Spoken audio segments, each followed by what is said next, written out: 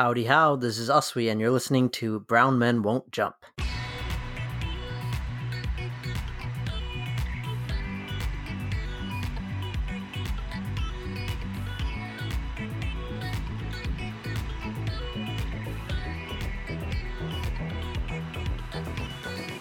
Yo, what is up, guys? We are back with another episode of Brown Men Won't Jump. We got a 3-man pod for you guys today. With me, I got AC. What's up, guys? We got Abhi. What's going on, everyone? And as you guys know, it's me, Anushan. So, for today's podcast, we are down to the last two teams in the playoff. And frankly, these are teams that we didn't expect to reach this point at the beginning of the season. As you guys know, these two teams are the Phoenix Suns and the Milwaukee Bucks, who both have some major Cinderella stories in getting to this point. So before we talk about the teams, we need to actually talk about this year's finals itself. A lot of debate has been going around whether this year's champion will be remembered as an asterisk champion. And that's mainly because of the shortened offseason and the debilitating injuries that a lot of the major contenders and their superstars had to deal with. So I gotta ask you guys, what are your thoughts? Are you guys surprised? Did the right teams make it? Will it be remembered as an asterisk title? Should it be?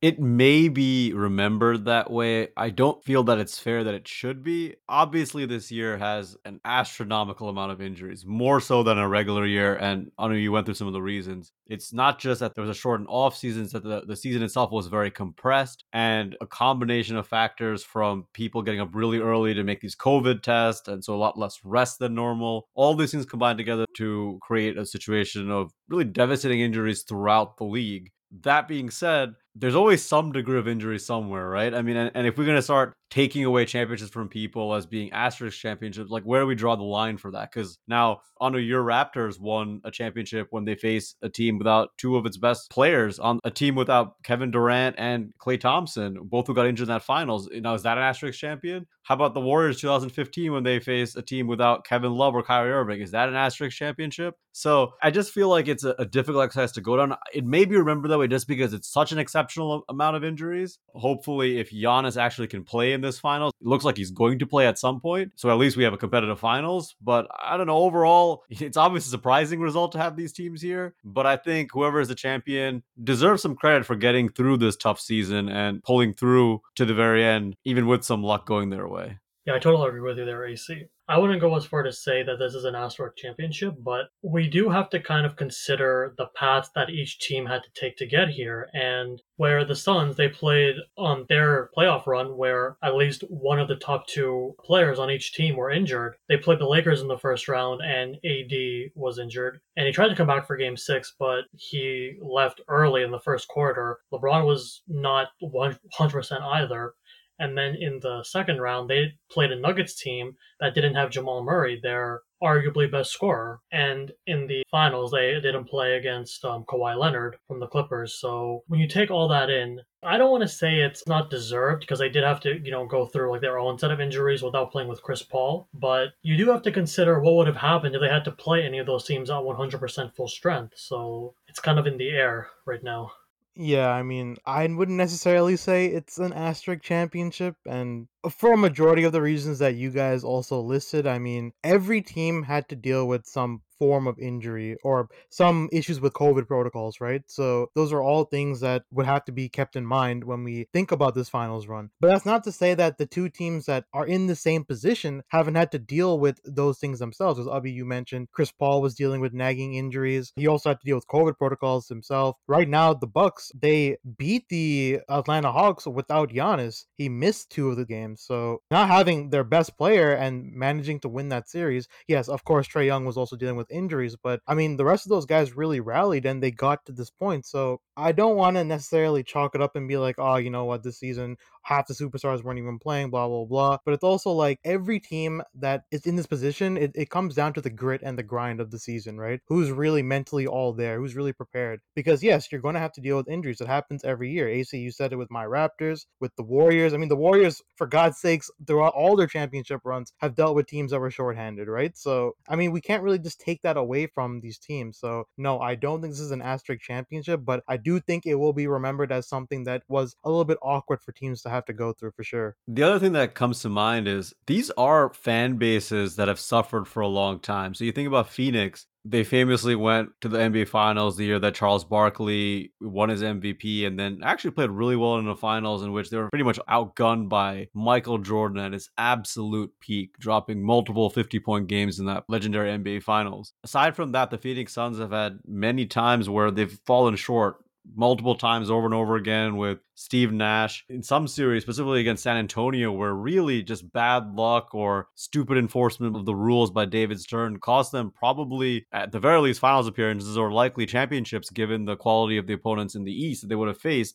And then you think about the Bucks, who were led in the early 70s by Kareem, who back then was known as Lou Alcindor, and of course Oscar Robertson as well. They win this championship. They look like a franchise that's set up for the long term. And then Kareem forces his way to LA, and the rest is kind of history. That franchise takes off, and Milwaukee has a lot of mediocre seasons. And then they have this run in 2001 in which a lot of Milwaukee fans will tell you that the NBA rigged that Eastern Conference Finals for Philadelphia. And if you watch some of those games, the famous Kings-Lakers series gets all the attention, but that Bucks-Sixers series was very questionable. And after that, it's just been a lot of heartbreak. So these are franchises that often get talked about in terms of teams that maybe move to Seattle, but they have loyal fan bases. You see the huge crowds outside Milwaukee for these games. Phoenix as well is stuck by this team that often has been not only unlucky, but having an ownership group led by Robert Sarver that has often been very cheap. So both these franchises and these fan bases, I bet you they don't give two shits about who else is injured. They're just happy to take the opportunity to win a championship if it comes their way. Yeah, I mean, you mentioned the Suns and their playoff droughts. I mean, it's been 10 years since they made the playoffs. And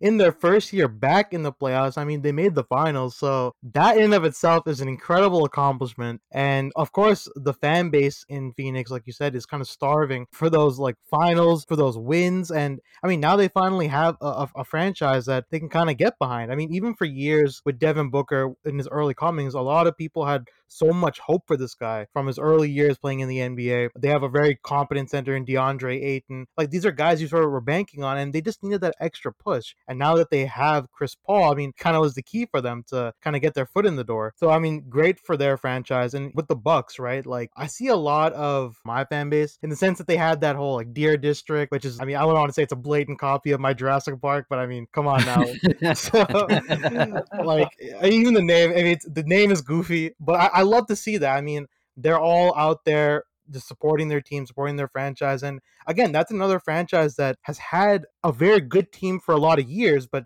they can never break the mold. They can never get over the hump. But finally, they've gotten to the Eastern Conference Finals, and they won in the Eastern Conference Finals to make it to the NBA Finals. I mean, it's incredible to see. I couldn't be happier for a guy like Giannis, who sort of deserved to be in that position, I would like to think. And again, Coach Bud has finally proved to me that he has a competent team that he can coach. So, I mean, great to see.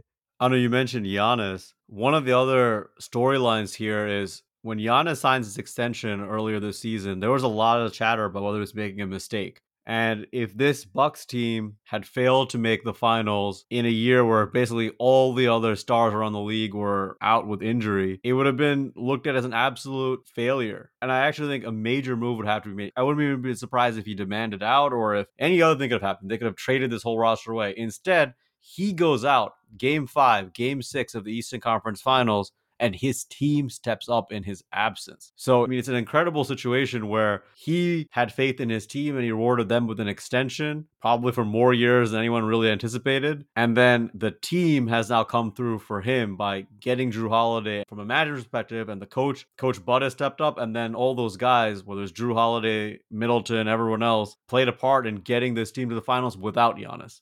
The supporting cast around Giannis. These guys have really, really proved to me that they are ready for the big time. I mean, if someone were to tell me that the Bucks would beat the Atlanta Hawks without Giannis, I would have been like, I'm not too sure about that. The Hawks are a really hot team. You know, they have Trae Young, who's been absolutely incredible in this year's playoffs. The supporting cast for the Hawks is amazing. And if we looked at it after game one, when Giannis was playing really well and they managed to lose that game with Giannis in the lineup, I would have been like, man, you guys are crazy. But without Giannis, for them to push this far, Drew Holiday really showing us that he is one of the elite two-way guards in the NBA. Chris Middleton showing us how good of a closer he is. Even a guy like Brook Lopez, who had an absolute monstrous series, both being a competent scorer, a rebounder, but most importantly, a rim protector. I mean, all the guys on the Bucks role players have been absolutely incredible, and Giannis has a real shot at winning a championship with these guys.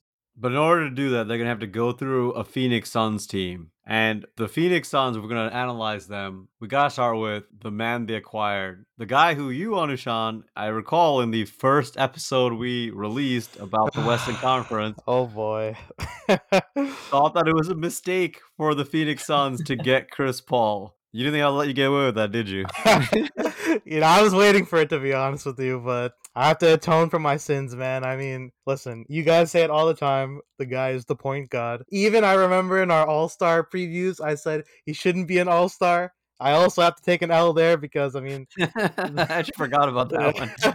I have to atone for my sins, man. Chris Paul, he is the god for a reason. He's the point guard, and he does everything that you need from the point guard position, especially for the Suns, who are a young team. I mean, we talked about it on numerous occasions, but I don't think I've seen a player control the game as well as Chris Paul has, maybe outside of LeBron James, who's probably you would say is a bit better, maybe. But I mean, a guy like Chris Paul who can control the game so well, can get you clutch buckets. I mean, in that closeout game, he had what, like 40 plus points to win the game? Like, I mean, just absolutely incredible. He's a leader as good as they come. And you know what, Chris? I'm very, very, very sorry. I apologize, man. He also just makes Devin Booker so much better as well, because when Chris Paul's on the floor, Devin Booker doesn't have to worry about playmaking or distributing the ball. I mean, he still can do that, but Chris Paul, being the floor general that he is, can essentially just get him all the looks that he needs. And he just makes everyone on the court so much better. And the sets that he runs with, him and DeAndre Ayton they're just so good to watch. One of the things about Chris Paul, and we'll get into his legacy a little later in the pod, what a final experience really means to him, but he did have this reputation, and I think very unfairly, as a person who failed in the playoffs. And part of that is because he had some pretty memorable series where he made famous blunders. One that comes to mind is a series against Oklahoma City back when they had KD and Westbrook, where really Chris Paul kind of choked away that series with some really poor decisions. But how about his performance in closeout games in the playoffs so far? So, Anu, you mentioned his Game 6 performance. He had 41 points, 8 assists, 3 steals, and the man shot a ridiculous 66.7% from the field, and he also had 87.5% from 3 on 81% true shooting percentage as well. I mean, this is just... these numbers don't even make sense. Wait. Could you repeat that one more time? That was incredible. What? Yeah, he had an 81% true shooting percentage. Oh my god. And you're like, oh, okay, you don't want to factor free throws in? All right, 81.3 effective field goal percentage in that closeout game. How about Game 4 of the Nuggets series, right? When the Nuggets are kind of reeling and you have the chance to put your foot on the neck of a team that's struggling. He had 37 points, 7 assists, and 2 steals. And again, in that game, another game where he shot 80% true shooting. I mean, the guy has been a maestro in this game. And in general, he has not turned the ball over. He had 8 turnovers in the entire series in the Western Conference Finals. Now, granted, he missed a couple of games, but that's pretty remarkable. And then in general, throughout the playoffs, even in that first series against the Lakers, he just didn't turn the ball over, which is kind of remarkable against a team like the Lakers, who are known for their defense and for forcing turnovers. So he's been not just distributing the ball, which we all know, but he's been doing it efficiently without making mistakes. Yeah, and I think that's very important for not only him himself, but for how he sets the tone for his team, right? Because Chris Paul has a very no-nonsense approach to basketball. He's a guy who tries to play the game the right way. Granted, I know he has this title of being a dirty player or whatever the case may be, but I mean, he's a guy who plays hard and he's a guy who plays smart. And I feel like young players, young stars really, like DeAndre Ayton and Devin Booker, have really kind of taken those lessons from him and have molded that into their own games and really has shaped the identity of what the Phoenix Suns are trying to do. And for that, I mean, Chris Paul definitely gets a thumbs up. Oh no, you mentioned young stars, so we have to talk about Devin Booker, who's been on an absolute tear in his first ever playoffs. He's been killing it, and I just get so many Kobe vibes when I watch him play, like on the offensive end at least. I'm really glad you brought up Kobe Bryant when you mentioned Devin Booker because so much of his game resembles Kobe. I think he's been miscast as this guy who's like a Ray Allen type, like a pure 3-point shooter, but that's actually not Devin Booker. He doesn't take or make nearly as many threes as like the Ray types or the Klay Thompson types, but he does have excellent footwork. He's a master of the mid range, not just on the ball, but even just the things that he does, curling around a screen to get the ball in the right position. And then he has such a variety of shots in his arsenal. He has a great use of the left hand, which is something that I always think about Kobe, just his ability to use both hands to finish shots, like little floaters. Like out of nowhere, I'll just pull out a left-handed floater. So you can see that he's modeled his game after his idol Kobe. And he's also got a little bit of that sense of that moment too. We've seen him in several situations kind of step up. Because even though Kobe's actual clutch reputation may be a bit overstated, the one part of it that wasn't was maybe not in the exact clutch moments of him taking the last shot, but how in the big games he would just step up and then knock a team out. We saw that in the LA series when in game 6, Devin Booker made damn sure it wasn't getting to a game 7. I do think that ever since he broke his nose, he hasn't looked quite the same. And to be fair, the man, I mean, he didn't just like break his nose in one place. It's pretty much shattered in multiple places, right? It looks terrible. It seems like it's affecting him. So I'm a bit worried about how that'll impact him long term. But the guy's had 5 30-point games his playoffs and 2 40-point games, including that 47-point game to close the Lakers out. So he's been performing. Just to add on his skill set a little bit, he also has a phenomenal first step, which allows him to drive to the rim with relative ease, and then he can easily like blow by his man. Yeah, I mean, his offensive arsenal and his offensive package are absolutely incredible. I mean, we've seen him have ridiculous performances this playoffs. Granted, like AC said, he has slowed down a little bit because of his injury, but overall, I mean, the dude is so reminiscent of a Kobe Bryant type with the way he's able to, slash, get to the basket, like AC said, have this weird knack for finishing with either hand. Pull up mid-range shots, post-ups, even like he's extended his game a little bit to the 3-point line. He's always been a good 3-point shooter, but I mean, shooting from like really deep, shooting off the dribble shots, it's like a really wide variety and a wide array of offensive moves that he has. And while he's probably not a great defender yet, he does show and put a lot of effort on that side of the ball. And that's something that you love to see from young players who really care about the outcome of winning. And yet, to me, he's not even been the most remarkable young player on the Phoenix Suns this postseason. That honor, in my opinion, goes to DeAndre Ayton because what this man is doing night in, night out on both ends is truly remarkable. If you factor in his youth, when people talk about playing certain positions, like they say this about wide receivers in football, it's not a thing that a young player can come into. There's just so much nuance to that position, right? The same is true for big men in the NBA because especially defensively, there's so many decisions that they have to make to be in the right place at the right time that it's easy to get lost. DeAndre Ayton has consistently shown that he is not just this one-way offensive player like he was perceived to be in college, but he's actually in the right place, in the right time, more often than not. He plays his ass off, whether the play is being run for him or if it's not. And he's content with just, finishing plays where they're made to be finished. And he'll do the occasional post up here or there if he needs to. But otherwise, he has excellent hands and he's content to roll, do the hard work, get offensive rebounds, set good screens. I mean, the ceiling of this guy, at least in my mind, has gone up considerably from where I thought it was before. He's just been a phenomenon. Yeah, you make a great point, AC, in his amazing offensive skill set. And I noticed, like in the series before against the Clippers, that they really couldn't play small ball effectively against him because he could easily just punish the mismatch. Unlike, I don't want to keep harping on it, but unlike Rudy Gobert, who has no offense Your at all. guy, Rudy. Yeah, that's your boy. What are you talking about? I gotta harp on him. I have to. Because unlike Gobert, who has no offense, who can't punish mismatches at all, DeAndre Ayton can do that. So you effectively can't really run small ball because he's also like not that bad of a defender. He doesn't get blown by as easily.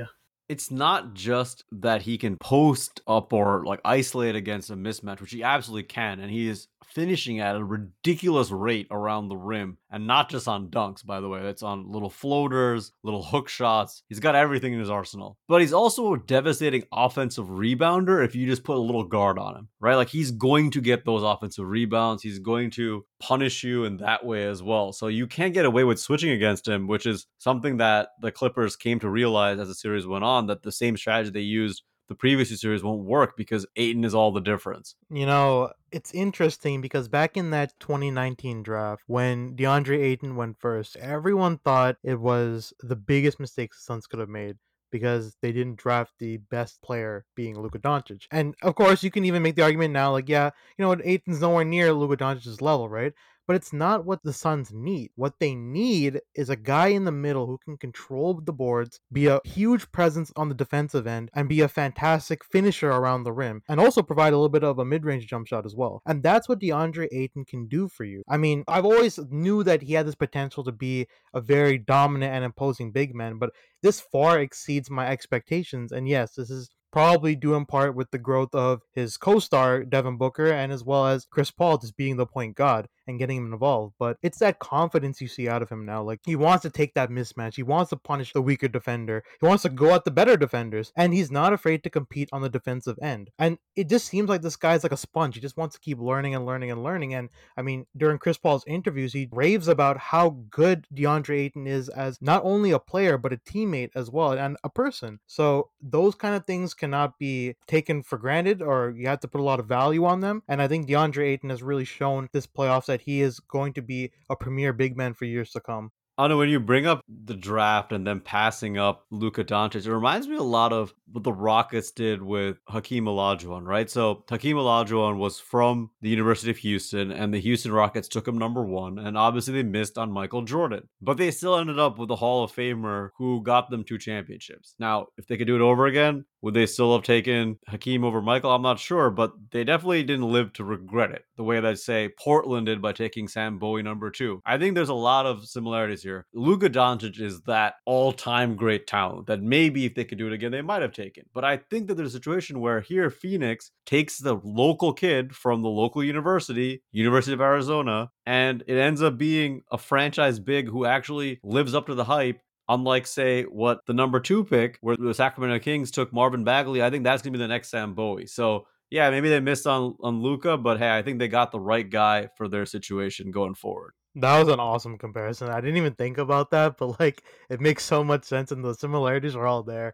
And you know what? You're probably right. Like, it may just end out that way, where Luka Doncic is going to have a great career. DeAndre Ayton is going to have an amazing career in his own right, and he might even lead the Suns to maybe not lead, but he might contribute to them winning a championship, and that's incredible because this is going to be before Luka Doncic even made it out of the first round of the playoffs. So the similarities are pretty glaring, honestly. It also just really annoys me whenever people try to say that DeAndre Ayton is a bust because he's not as good as Luka Doncic or Trae Young. But as you guys alluded to, he does what the Suns need him to do. If they drafted Luka, then I mean, they would have an issue when it comes to guards, and like they wouldn't have like the same kind of big man presence that they have with DeAndre Ayton. And I also just find it kind of funny that DeAndre Ayton might possibly win a ring before Luka or Trae Young. I mean, not to keep beating this analogy, but Houston does make the NBA Finals in the 80s before Michael does. Now, granted, they lose that finals to the Celtics, and maybe that's what's going to happen here. But before we get to the other team that might end up beating them, I do have one more question for you guys. What's a role player that you have your eye on for the finals on this Phoenix Suns roster? Oh man, that's a tough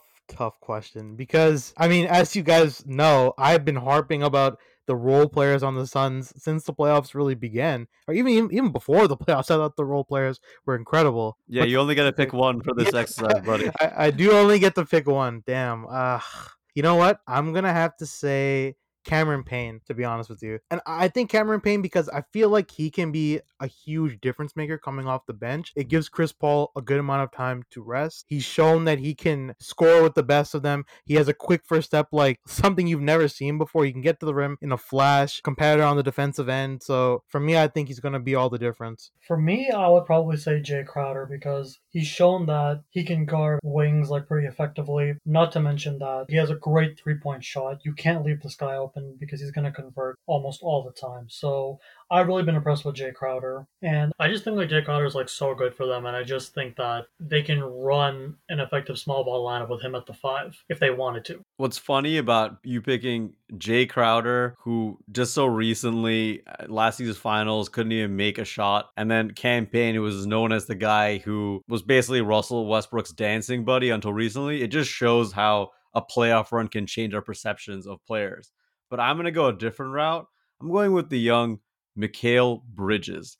This man has been so impressive at his age. He has become sort of the premier 3-and-D role player in the league right now. He doesn't make defensive mistakes. His 7+ foot wingspan and tremendous footwork make him kind of the perfect person to put on any sort of guard or wing. I think he's going to be getting the assignment of Chris Middleton for a lot of this series. I could even see him on Drew Holiday, and he's just that kind of range. And he's not a guy that's like a one-way player. You cannot leave him open. He's shown that he can hit threes, though his shot has gone a little bit down in recent rounds, but still he's capable. And I think having a guy like that, along with the Crowders and then the other rangy players they have, gives them a lot of flexibility to go as obviously as small if they want to. Although I'm not sure that'll actually happen in series against the Bucks, and we'll talk more about the X's and O's of that later. But it just gives them so much flexibility to have 3-and-D wing like this. So that brings us to their opponents, the Milwaukee Bucks. And this is a team that a lot of us have been harping on for the whole year. Especially, I know Uswe was a guy who did not really believe that the Milwaukee Bucks could make it to this point. He's been Giannis's and Coach Bud's biggest critic. So, I mean, guys, what do we see out of this Milwaukee Bucks team? How did they get to this point? Their progressions? What do we think? Well, I guess we should start with Giannis. And the question is, are we going to see him? We know that he's been officially ruled as doubtful for game 1, but last Friday, Chris Haynes put out a tweet suggesting that if necessary, he would have played game 7. So that makes me think that they're being cautious with him. You know, he avoided a much more serious injury when it was just a hyperextended knee. When I saw that live, I actually was legitimately depressed because all the other injuries that have happened so far aren't the kind of thing that can shift someone's career. But if Giannis went down with a serious knee injury, it could have changed not only his career arc, but even his entire franchise's future projection. So I'm so happy to see that it was a hyperextended knee, and it shows that he really is a freak to walk away from something like that. And it does seem like at some point he'll come back. We just don't know when in this finals will actually happen. Yeah, I mean, yeah, Giannis, that injury was really scary for me too. I mean, it looked like his leg was about to snap in half. So it's honestly a miracle that it seems like it's an injury you can come back from and potentially play maybe in game 1. If not game 1, then hopefully at some point during the finals. But I mean, Giannis is the key, right? He is the difference maker in this team. He is the best defender on the team. He is an elite slasher. Of course, he still has his flaws, and teams have been playing him for his flaws, like his lack of a jump shot. And these are all things that we know, but Giannis has all the potential in the world, more potential than almost anyone in the league, arguably, right? I mean, the guy's 6'11", he moves like a gazelle. It's just an absolutely incredible player, and he can only get better from here. It's just a matter of if his own limitations will stop him. I'm curious to see how the Suns will game plan against a guy like Giannis, because when you look at it from what other teams have done, sometimes it works and sometimes it doesn't, depending on Giannis and the type of day he's having, right? So it'll be an interesting kind of in-game adjustment that the Suns will have to make against him. But again, Giannis has the potential to really turn the series and really take over a game if it happens. I think for sure the Suns will probably try to hack a Giannis, since his free throw shooting has been absolutely terrible. Not to mention that he really gets affected by the crowd whenever they count, whenever he's shooting his free throws. So It's become one of the most interesting stories of the whole playoffs is whether this guy can get his free throw shot off within 10 seconds. Forget making it. I'm just excited to see if he can actually take it before the 10 seconds go up. It's like a mini game within a mini game, honestly. It's just crazy, and I don't know, because if he can't consistently knock down that free throw shot, then he might turn into like the next Ben Simmons. Well, I don't think it's going to be that bad where he'll be scared to even shoot, because I don't think it's going to affect him that much, but I just hope he can knock down the big shots like when they matter. You know, Abby, I've heard this sentiment about the things that Giannis hasn't done this playoffs quite a bit, and with good reason, because his free throw shooting is a major liability. Sometimes his shot selection, we've talked about in this podcast, those early shot clock threes that are just killers. They leave a lot to be desired, and they expose him and his whole team, right? But quietly, this guy's been dominant this playoffs. You mentioned Ben Simmons. Oh, Ben Simmons ain't scoring 28.2 points per game in a playoff run like this guy's doing right now. And he's also averaging 12 rebounds, 4 assists as well, and making some better passes than he has in recent playoffs. He's also not quite playing man-to-man defense, and I think that's another thing that people have been harping on. Hey, how come he's not guarding Durant? How come he's not guarding Trey? Well, that's just not the role they've been using him in. They've been using him as this amazing help defender, and you know what? He's actually carrying his team that way as well. So he's been overall dominant in this playoff run. The other thing I want to say about Giannis is, if he ends up winning this championship, let's say even if he misses game one, he comes back and he plays a couple of games and wins, it does lend a level of credibility to this entire playoffs that I feel like any other outcome doesn't, right? So like if the Bucks win without him, it's almost weird and it'll almost be awkward for Giannis. If the Suns win, it'll be like this goofy team that hadn't made the playoffs in 10 years, like Anu said, getting Chris Paul, all of a sudden they win a championship. It would make much sense. Whereas if Giannis, the guy who's won 2 prior MVPs and has failed in the playoffs a couple of times, comes through and leads his team to a championship, that would kind of be almost like an outcome that fits with the rest of NBA history. So it would lend a level of credibility to this playoffs in a way. Does that make sense? Yeah, I mean, that makes sense to me. And another guy who I think the series is really going to be predicated on his shoulders is Chris Middleton, because as I've said before, I really feel like he is the closer for this team, and I can only imagine that these games are going to go down to the wire because of just the talent of the two teams. So, I mean, guys, what are our thoughts on Middleton? Is he going to be the kind of the X factor for this series? What do we think? I think he's shown himself and proven himself to be a reliable second option and someone that you can count on, especially in the last 2 games, like when Giannis went out in Game 5, and then Middleton had a crazy good Game 5 and he had a really good Game 6. And he's just someone that you can rely on and he can close games out for you. It always felt to me that they didn't use Middleton as much as they should have. They have this guy who is efficient at all 3 levels at shooting the ball, right? I mean, he's a fantastic mid-range shooter. He's also a prolific 3-point shooter, and he can finish around the rim at least well enough. They didn't use that guy nearly enough because they were so obsessed with featuring the other guy in Giannis, who, while being a dominant slasher and being able to put up 20 points per game and clearly being the engine of their offense and defense, just isn't that kind of a prolific shot maker. So it just seemed to me that they didn't use Middleton enough in general, and they damn for sure didn't use him enough as a closer. And almost by necessity, because of Giannis getting injured, and also the previous round where they just needed Middleton to make some baskets at critical moments, they've stumbled ass backwards into what they've always should have found, which is that Middleton is the ideal closer for this team. And Giannis then fits in as the sort of screen and roll guy, or the occasional guy you throw the ball in the post to, but not the guy that you want to finish the games. Shaq was the best player in the Lakers, but Kobe closed those games. And that's for a reason. It's very difficult for a guy who primarily has a big man skill set to close games in the NBA. So Middleton can be sort of that perimeter closer for the Bucks. Yeah, I agree with you completely, because in that sense, it's like more often than not, Giannis, if he's going to close the games, he's going to try to drive to the rim, but they can just junk the paint against him. Whereas Middleton, he can shoot a 3 or he can take a mid-range shot. There's so much more variety in Middleton's skill set than when compared to Giannis's. Not to mention, Abhi, what you're saying is the ideal situation if Giannis gets the ball. I would be happy with him, trying to drive and fail. What happens way too often when it's just Giannis being the decision maker is he'll just take that 3 that's available to him when the team is collapsing against him. So his shot selection could be very questionable at times. Even, I'll never forget, and I know you guys remember this, in the Nets series, in a critical position, it was Game 5 that Durant was going crazy in. Giannis gets the ball in the post against James Harden and decides for the first time all playoffs to try a, Michael Jordan fadeaway to the baseline for no reason in that situation. So I just don't trust his decision making and his shot selection in those situations. Middleton, to me, is a guy who he has so much talent, not just on the offensive side of the ball, but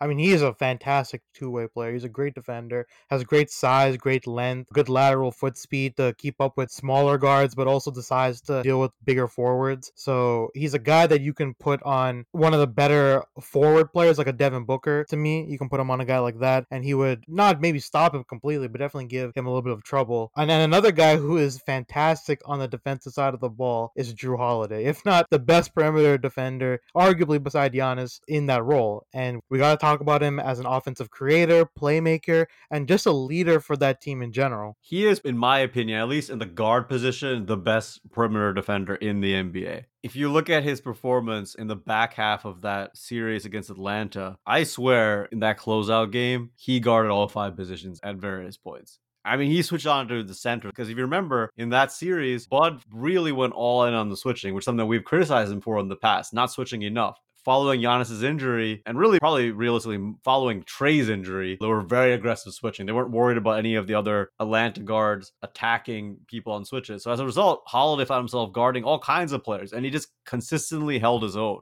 I think, though, they're going to need a little bit more from him offensively. He's been a little bit hit or miss to me in these playoffs so far, not just in terms of his efficiency, but just in terms of his aggressiveness. There are times where it feels like he's being way too passive. And, obviously he's the third option on this team, but there are times where there are plays to be made. I thought in the Nets series in particular, for a lot of that series, they were guarding the Drew Holiday, Giannis pick and rolls where Blake Griffin in those situations was just dropping back in the paint and shading toward Giannis, basically saying, hey, Drew, we're not afraid of you taking either the pull-up jumper or attacking the rim. And he didn't either. He would kind of just settle for mid-range or pass out of those situations, and he kind of bailed out their defense. I wouldn't be surprised to see Phoenix try something similar against him and say, hey, we don't think you're going to be aggressive enough to attack us.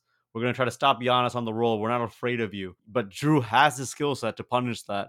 He's got to use it. I always thought Drew had the ability to be able to drive and finish around the rim really well. He just doesn't do that enough. And I do think he is going to be an X factor in this series because he's going to be the primary defender on Chris Paul. Yeah, no question. It's actually, I think he'll be a primary defender, maybe even on Booker. We'll talk about the matchups in a second. But you mentioned I'll be X factors. Who's a role player you guys have your eyes on for the finals from this Bucks roster? Well, for me, it's going to have to be Brook Lopez. And I also have to take a little bit of a step here and raise my hand because I was harping a lot on Brook Lopez throughout these playoff runs. I didn't think he'd be effective in a lot of the series that he played in. But again, he's proved me wrong as well. I mean, the guy has shown to be an elite scorer around the rim when he's given the opportunity. He is a fantastic shot blocker. He can space the floor and hit a couple threes from deep enough range as well, from all spots around the 3-point line. I think that he's going to be a guy who's going to give DeAndre Ayton a bit of trouble because Ayton has yet to really face off against a good defensive center. I guess you could sort of say Jokic is in that area of being like a kind of a big body, but Jokic has never been a great defender. So now he's up against Brook Lopez, who is a known shot blocker, who's going to play in that drop scheme. So it's going to be interesting to sort of see how that matchup fares, but I do think he's going to be pretty important for the success of the Bucks. Yeah, I was also going to say Brook Lopez because he's just been very impressive. And I also do think that because of his three-point shooting that he could possibly 5-out Ayton as well. Yeah, that's a good point, because it's the first time you could argue that Ayton got really 5-outed because, yes, Anthony Davis would have absolutely done that, but the Lakers didn't really go to AD at the 5 before he got injured, and after he got injured, it was irrelevant because, yes, Marc Gasol was a stretch 5, but not one that really had any gravity since he's so unwilling to actually shoot. And yes, then they faced the Nuggets, but then the stretch 5 was the only threat in Jokic. Then it was the small ball Clippers, but they kind of figured that out too eventually. So this will be a new kind of threat with him getting 5-outed, but I will say that he's held himself up pretty well so far from what we've seen. My pick, though, is going to be PJ Tucker, and it's maybe seem a bit of an odd pick because there's no obvious guy for him to guard, right? There's no Kevin Durant or anyone like that there that he's going to be matched up against, but it's for a totally different reason. If the Bucks win this year, PJ Tucker will have beaten every Houston Rockets teammate in each round. In the first round, he beat Trevor Ariza on the Heat. The second round, he beat his old buddy James Harden on the Nets. Third round, he beat Clint Capella on the Hawks. And this final round, he'd be able to beat the guy whose hamstring cost him a championship, Chris Paul. That is it's a very interesting analysis of PJ Tucker must have really hated his Houston Rockets years and all his teammates. He's like taking them out front, right, left, center, just mowing them all down. This is his hit list, his vengeance hit list.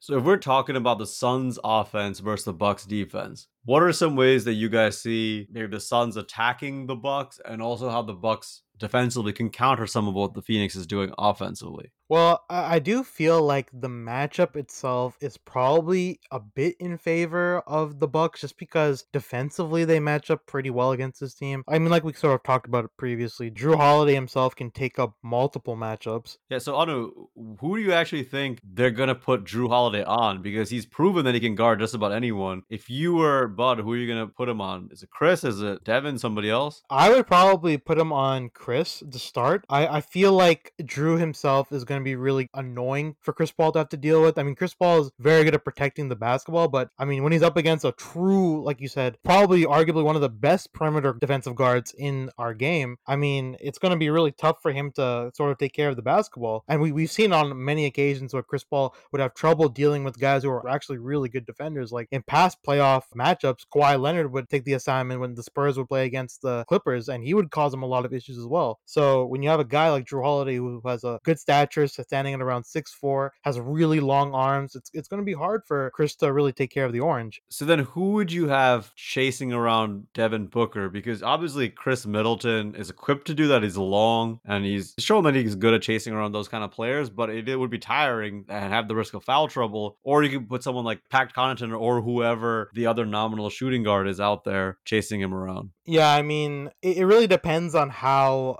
the Suns are going to be utilizing a Devin Booker. I mean, if he's going to be played in more of a main ball handler role, I would prefer to have a guy like Chris Middleton sort of guard him. But if they're trying to play Devin Booker as a guy running around screens in that sort of Ray Allen-esque type of role, then I would want a guy like Pat Connaughton who's not going to be that effective on offense anyway and just be a guy for floor spacing. And I want him to exert all his energy chasing around a Devin Booker. But I do think that Chris Middleton is the right guy for the job in guarding Devin Booker, since he has like the length and lateral speed to be able to contest Devin Booker. Right, and again, like I said, if the Suns are utilizing Devin Booker in this more like isolation, like let's get a post-up sort of option, then yeah, having a guy like Chris Middleton who has, I think, 2 inches on him, who has amazing length, is going to trouble Devin Booker, who's used to shooting over guys who are like-sized bodies or smaller than him, when he can just shoot over the top of them. So having a guy like Chris Middleton would be very effective for sure. Yeah, I think that it's less important who guards Chris and Devin respectively than what scheme they run here, because this is a really interesting decision that Bud has in front of him. So obviously the Bucks are a prolific drop coverage team. That's what they do the most, and they do it to a fault. They often end up conceding a lot of three-pointers out of it.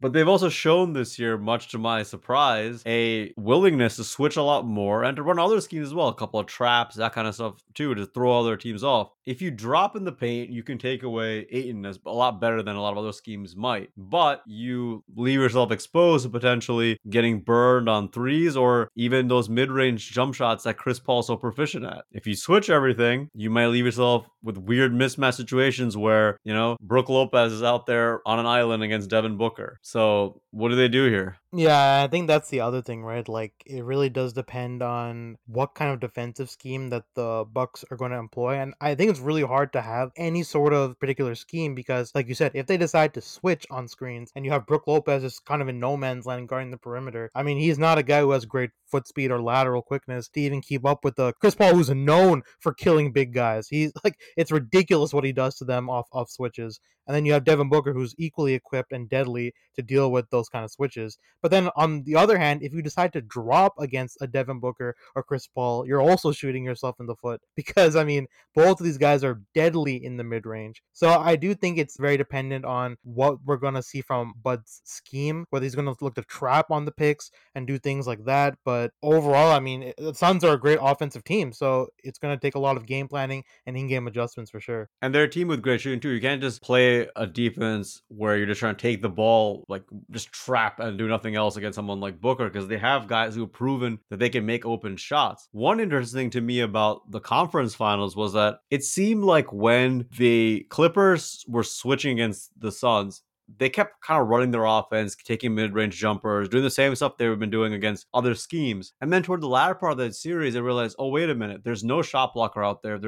We're switching, we can attack the rim. And you saw Booker in particular, but even Chris Paul, Campaign, those guys put their head down and get to the rim. There's a bit of a different challenge, though, when you have actual shot blockers like the Milwaukee Bucks do, and they have several sometimes on the court at once. And it may be as simple from a schematic perspective as when Brook Lopez is out there, they may drop, and when someone like Bobby Portis is out there, or if Giannis is the 5, they may switch. So that could be one solution around the problem. Yeah, and that also, again, it really is a matter of how Bud decides to change the lineups and go according to whatever's happening during the game. Because, like you said, having a guy like Bobby Portis is also kind of valuable because he's a more mobile big, so he's able to sort of move his feet with the quicker guys on the Suns. Maybe not stop them or contain them, really, but it can help to employ a certain type of scheme that you're trying to throw at the Suns. And Giannis, of course, is, again, he is a defensive player of the year for a reason, right? I mean, you can run any sort of scheme with him. He doesn't necessarily have to guard the ball to be effective. He can just play and rotate off of a player just for a brief second, and he can cover enough ground that he can provide some assistance at the rim, or maybe even to swing out and rotate to a corner, do anything like of that nature. But like you said, it is difficult to play against the Suns team because of their floor spacing. They have such good shooters in Jay Crowder. I mean, you like you say, Mikal Bridges, who never seems to miss. Even guys like Cam Payne, even a guy like Dario Saric can get going unexpectedly, right? So you have guys that it's going to be a hard help off of the corners when you have to deal with a Devin Booker or a Chris Paul. What about the other way around? So if we're thinking about the Bucks offense versus Suns defense, how are the Suns going to try to defend what the Bucks are running, and how can the Bucks attack the Suns? I mean, that's the thing. Like, it's why I felt that the Bucks have a favorable matchup, because not only are their defensive players good on that end, but they're two-way players. They can put the ball in the basket. I mean, Chris Paul is a phenomenal defender at his size, but given his age and all those considerations, how much effort do you want him to exert on the defensive end? Other than Chris Paul on the perimeter, they have Jay Crowder, who really plays more in that 4 role, and they have Mikal Bridges, who is another exceptionally good defender. But outside of that, they have DeAndre Ayton, who's the rim protector, and they have Devin Booker, who doesn't really want to have to exert that kind of effort on the defensive end. And all the other players are not great defenders, but they play well within their schemes. So when you have a guy like Jrue Holiday who can put the ball in the basket, when you have a guy like Chris Middleton, who is, I mean, their kind of primary first option, and then you have no kind of like-sized body to deal with a Giannis outside of DeAndre Ayton, and you don't want to have that matchup. I mean, it's going to be hard defensively for the Phoenix Suns to keep up with all the different schemes and looks that the Bucks can do on the offensive end. I mean, even a guy like Lopez, right? Like Abhi sort of said earlier, he has the potential to be able to 5 out a DeAndre Ayton and make him sort of useless. And DeAndre Ayton himself is a good rim protector, but when Lopez is going to the 3 in the corner and drawing him out there, or even going to the hash and being able to stretch him out that far, like that's something that it's hard to account for as a Suns defense. And they're not even known for their defense, really. I think the Suns are just going to have to beat them offensively, because even if they did just completely junk the paint, there's too many offensive weapons on the Bucks in guys like Jrue Holiday, Chris Middleton, and even Brook Lopez, where they can hit their open shots. So even if they neutralize Giannis, they still have to deal with all those guys, as well as Bobby Portis and Bryn Forbes, if they play him at all. So I think defensively, this isn't in favor of the Suns. They're just going to have to hope that they can beat them via shootout. If we're looking to see how the Suns will try to defend against Giannis, I think we should look back to how they dealt with LeBron in round 1. Now, was that a diminished LeBron? Pretty clearly, yes. It was a LeBron who was up on them at some point in that series, 2-1. But what they did against him was they basically had 5 men in the paint, at least 1 foot in the paint. And they dared, and many times, the officials to call defensive 3-second in the key, which they never do. And the Lakers just couldn't hit enough shots. If you watch that series, LeBron would drive, the defense would collapse, he'd kick out, and they would miss. As Abhi alluded to, this Bucks team has a little bit more shooting than the Lakers did. Now, historically, those shooters have failed the Bucks when it's really mattered. When teams have really built walls against them, they have failed the Bucks. So will those guys make threes? I think that's what the Suns will dare them to do. They're going to say, listen, we're not going to let Giannis beat us by just dunking on us all day. We're going to collapse the paint, and if it really needs to, we're going to foul them. I think that's a pretty sound strategy, and I'm still not that convinced that the Bucks have proven they can beat it. So I'm actually a little bit optimistic about the Suns' ability to shut down the Bucks, and I'm pessimistic about the Bucks' ability to adapt and do something different against that scheme, which we've already seen the Suns use before, and we've already seen the Bucks struggle with. Yeah, I think you actually make a really good point about being able to adapt and kind of being very serious about game ones. I mean, from my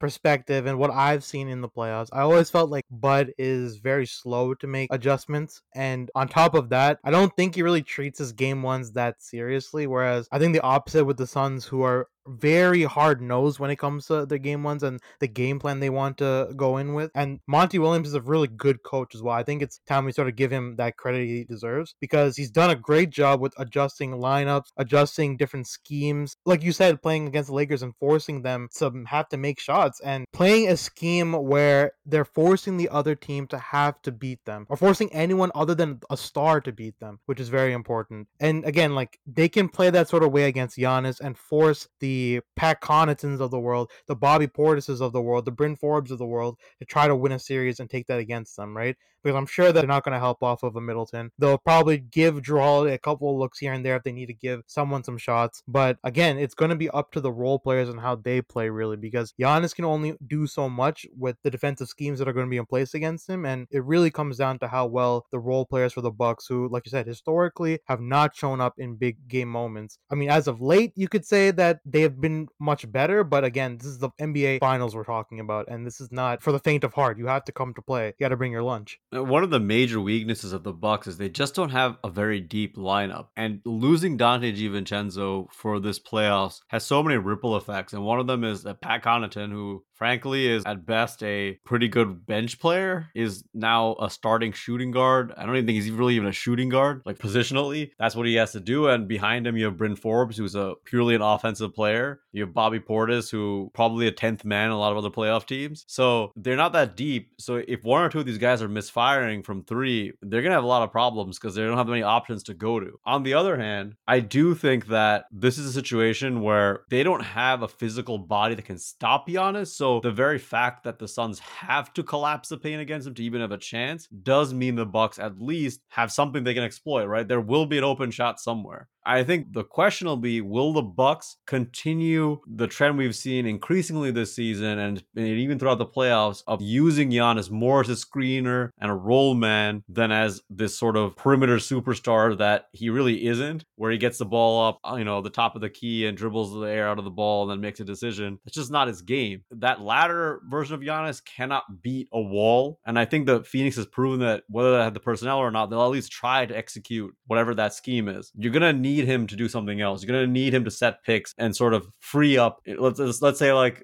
for instance, Phoenix runs a drop coverage, right, which they've done quite a bit here as part of making this wall. He's going to need to use a screen setter so that Jrue or Middleton can get open threes. But if Giannis or Bud, whoever decides these things, decides that they'd rather have Giannis do what he's done for way too much of his career, I don't think he can beat that scheme that way. And this is where I think that Jrue Holiday is really going to have to show up, because if he's not hitting his open threes when he gets open after Phoenix collapses when Giannis drives, then it's going to be a huge problem for them. And Jrue Holiday's never been the greatest three-point shooter, but he's going to have to bring it if they want to win the championship, especially if they're going to leave him open, because I can't see them leaving Chris Middleton open. I think Jrue Holiday is really going to have to make those open shots. I completely agree. I almost think if you could pick one sort of swing factor in how this series goes, it would be, will Jrue Holiday take and make enough threes in this NBA Finals? Because it's that important. And I'll say this, though, for the Bucks fans listening to this, I bet y'all feel a lot better about those shots ultimately coming from the likes of Jrue Holiday than Eric Bledsoe.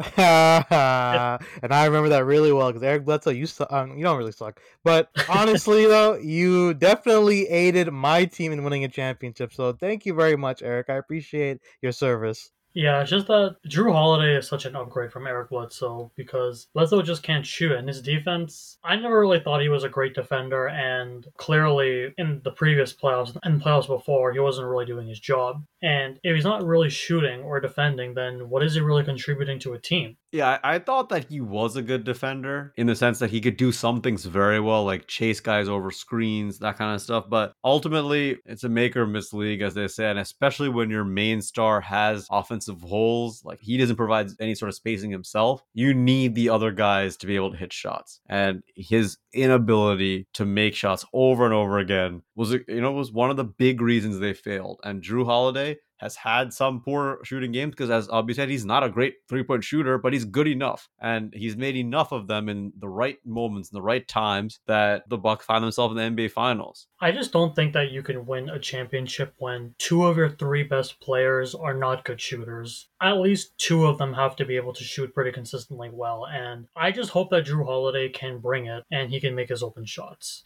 I do think that a lot of this is going to be based around the coaching. And as we know, Bud has never been a great coach. I mean, we've seen him make adjustments this year, and he's been actually doing the one thing that he's been criticized the most for, which is actually playing his players instead of just resting them and keeping them on weird minute restrictions. So I'm glad that he's sort of gone over those issues in his past, but he hasn't really been a coach that really can make good in-game adjustments. Whereas a guy like Monty Williams has shown us that he is definitely in the upper echelon of coaches. So I just want to get both of your opinions on the chess match that's going to be played between both of these guys here. I mean, are we really going to give this guy credit for playing his players? I mean, come on.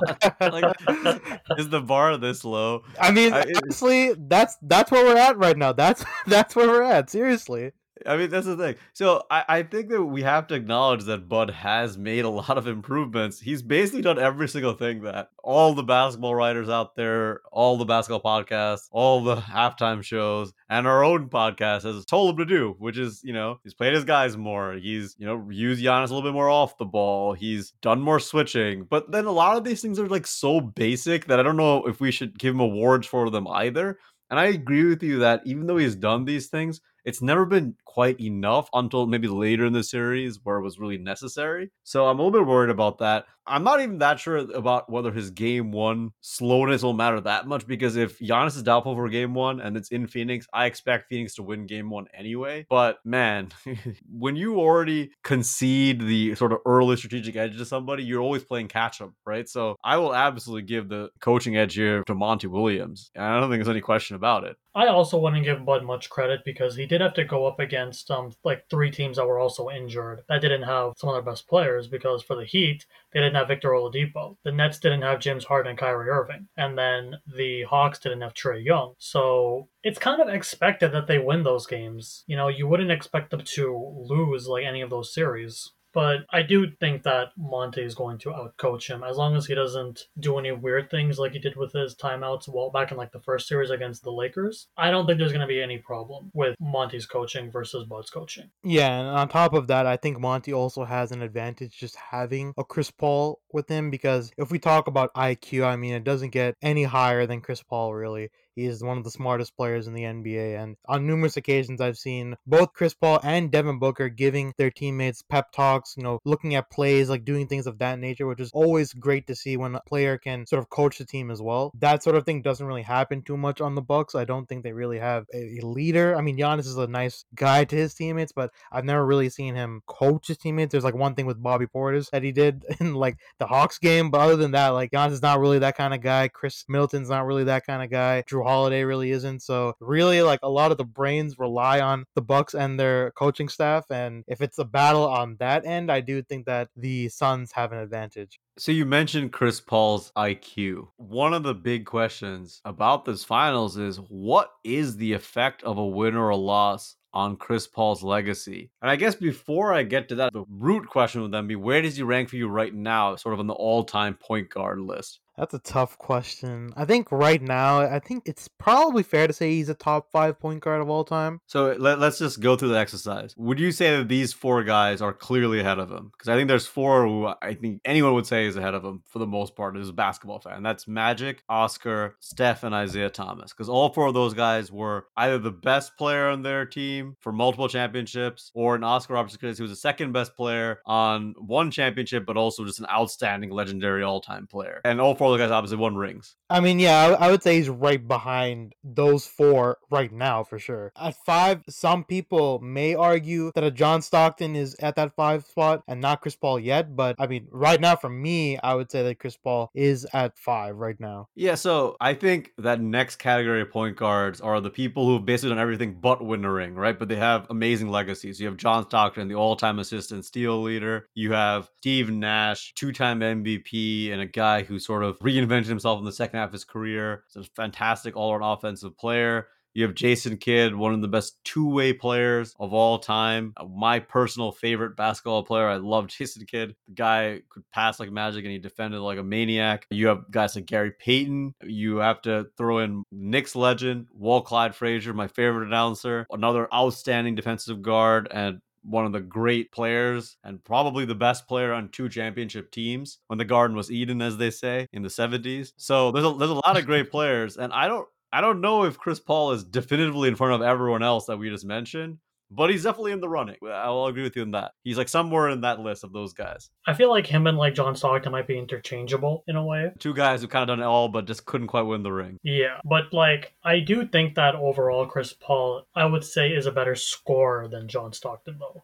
Yeah, that's the thing about Chris Paul, right? Because he ticks sort of every box of a point guard. So he is this ode to the old passing legends like the Stocktons and the Kids and all those guys who were setup men, right? Like their job was to set people up. But he also had this scoring touch that you saw from the Oscars and the Isaiahs, like the ability to take over a quarter or a game. That sort of makes him a differentiator amongst his peers. So he's got all of that. Another thing that Chris Paul has, I think you can make an argument that Chris Paul is the single best defensive player 6 foot or under in NBA history. If you think about what this guy can do, it's not just that he gets steals. A lot of guys who are short who got steals, like Stockton got a lot of. Stockton was a good defender too. Yeah. Right. And there's plenty of other guys who get steals, but Chris Paul's different. His man-to-man defense, even against much bigger players. I know you guys remember like a young KD, how much trouble he had against Chris Paul, who was like a foot shorter than him, because Chris Paul understands leverage, he understands timing, and he's just an amazing defensive player. So all that being said, I'm not opposed to you putting him at 5, or I'll be, as you said, interchangeable with Stockton, so in that 5-6 range, which begs the question again of what does winning do to Chris Paul? If he wins the NBA Finals this year, what does that do for him? I think undeniably he will be a top 5 point guard. I don't think anyone will be able to contest that, or anyone will be able to say like, oh, but this, but that. I think for sure he's going to be in the top 5 if he wins this ring. And I also don't think it would be fair to call this like an asterisk championship. As we talked about before, I think this counts. I think he will be a top 5 point guard if he does win the championship. I think I'm right there with Ubby too. Like he said it really well, because he saying that Chris Paul and John Stockton are sort of interchangeable in the sense that they are both so similar in what it is that they brought to the game, even with the facts that they both didn't win a ring, right? But if Chris Paul is able to win, I think it just posits him ahead of a John Stockton just because he has that gear on him, that ring, that leverage right there. So to me, I would say it cements him at 5. Right now, I still would like to think that Chris Paul is just a bit better than a John Stockton just because of his ability to turn it up offensively and be sort of that offensive initiator and just do everything for his team. Whereas John Stockton could do that on any given night, but he wasn't what he was known for. They're both great defenders. They're both great at getting their teammates involved. They're both fantastic at controlling the pace of the game. But realistically, it's this championship that can set them apart. And I think that Chris Paul, if once he wins, can cement himself at 5. Because there's a lot of great point guards, like you said. So he'll be right there. I'm right there with both of you guys. I think he wins this. He's a top 5 player. I don't think he even needs to be the finals MVP. If he wins this, he is one of the 5 greatest point guards ever. If you factor in his longevity, the fact he's doing this at 36 years old, it's truly amazing. However, I do think a loss here might actually be sort of painful for him. I think it'll almost forever, it won't necessarily drop him, but it'll certainly make it much more difficult for him to be sort of a consensus top 5 player, especially if Giannis is hurt. Like if Giannis is hurt and they somehow lose this, that would be almost a devastating blow. But I think it'll be because, Stockton made a couple finals. Nash actually never made a final, but, Jason Kidd made a couple of finals. A lot of these guys in this list, they're sort of behind that top 4, have made a finals and failed. So they're still considered all-time greats. They're just not on that ultimate level of player. So I do think losing here could hurt him a little bit. And that's actually why I'm excited that Chris Paul's in the finals, right? Because what makes NBA Finals compelling is the legacies on the line. And the same with Giannis on the other end. Like, if Giannis wins, it changes the whole legacy of his and the career arc that we know about him. And same here with Chris Paul. If it was just Devin Booker and a bunch of young guys, it's not the same as a guy who has real legacy, real stakes, who's already considered an all-time great, but just doesn't have that hardware. It would be awesome, kind of either way, just to watch this unfold. Well, if the Bucks lose, I don't think it's going to hurt Giannis that much since he's still young. He can still always get back at this point. I would love to see Chris Paul win, though, because I feel like after 16 years of being in the league, it would be amazing if he could win his first ring. I actually disagree with you, though, Abby. I think that this would be a huge blow for Giannis as well, just because he's been fighting to get to this point in his career for so long, right? And now he's finally here. Like, if you think about Michael Jordan, right? For years, he was stuck against the Pistons and losing to them constantly. But once he broke that threshold, he got to the finals, he won in his first finals, and subsequently, after every finals he went to, he would win, right? So for Giannis, he in that same sort of situation where he's broken past all these really strong teams in the East that for years have found a way to wall him and to deal with him. And now he's reached that point where he's gone to a finals and he's up against a team that has a veteran and an all-time great player themselves with Chris Paul, but the rest of the team is still young and they're inexperienced outside of a Jay Crowder maybe. But it's really for the taking for the Bucks because this is the best roster, at least top-heavy roster that they've ever assembled. Like granted, yes, they don't have DiVincenzo, but I do think that it'll hurt Giannis because he's